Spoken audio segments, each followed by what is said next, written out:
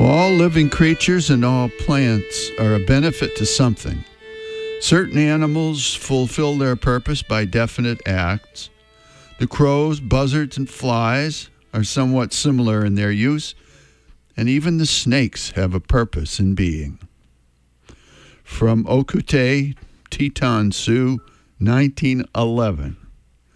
Good morning, everyone. I'm Rob McCall. This is the Awanadjo Almanac, a collection of natural and unnatural events, rank opinion, and wild speculation devoted to feeling at home in nature and breaking down the wall of hostility between us and the rest of creation. And this is the Almanac for July 19th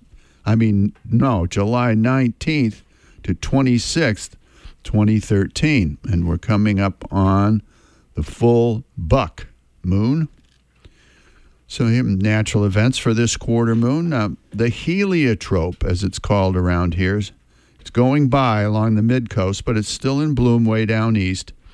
6-foot-tall fluted stems, tinted red at the nodes, pinnate leaves, and clusters of aromatic, and I mean aromatic, white flowers with a tinge of purple to the bloom, small blooms.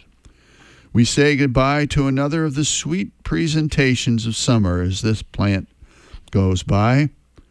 Botanists agree that this is not a heliotrope at all, but it's valerian, Valeriana officinalis, from which the highly effective herbal concoction valerian root is drawn. Its pharmaceutical approximation is Valium, a widely used muscle relaxant and antidepressant.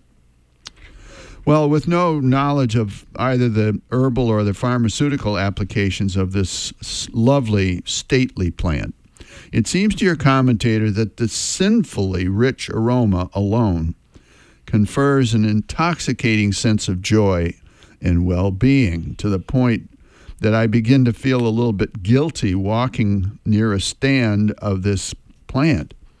I find myself stooping down surreptitiously and inhaling forcefully, and then looking around to see if anyone has noticed. And soon I'm losing my train of thought, staring at the bright, beautiful sky, and feeling the day's plans slipping away while I'm hypnotized by the voluptuous odor, the healing balm of summer. Perhaps to compensate for this pleasure, Mother Nature is presenting us with hordes of earwigs, Forficula auricularia.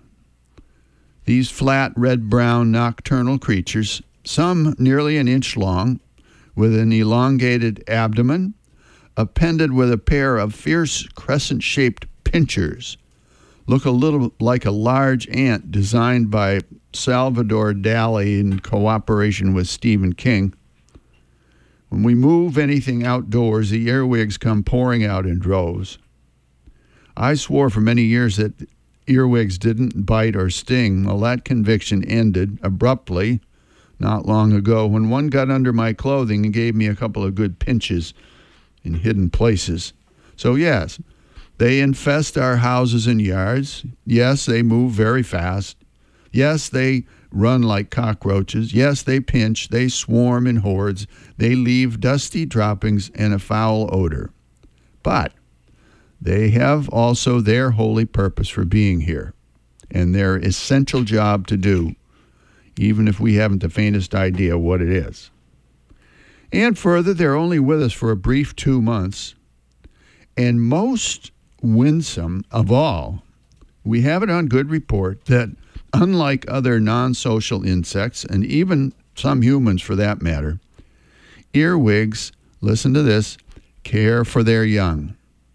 That's right. The female earwig guards the eggs and watches over them until they're hatched, and they're big and nasty enough to fend for themselves. You just have to admire them for that.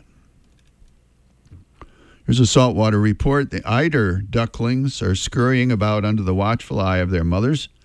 The male eiders now become absentee fathers by moving out to deeper water, while the mothers and young stay closer to shore, feeding on mussels and diving to avoid the sweeping attacks of hungry eagles and ospreys.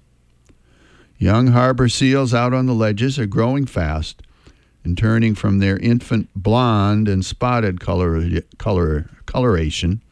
to a darker brown.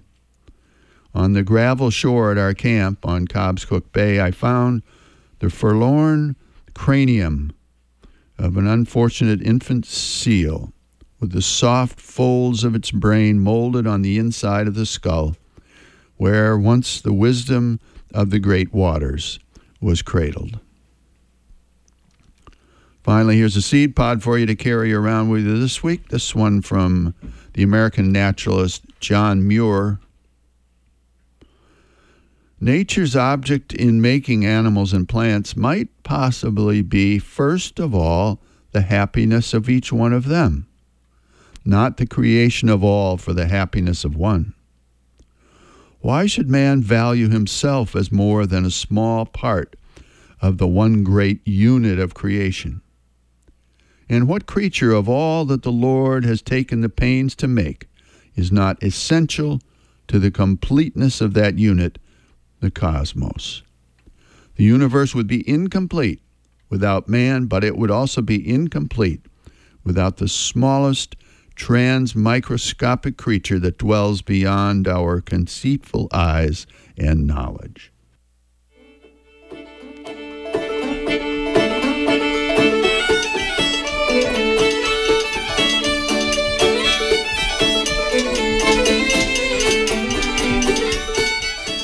Well, that's the almanac for this quarter moon, but don't take it from me. Go out and see for yourself.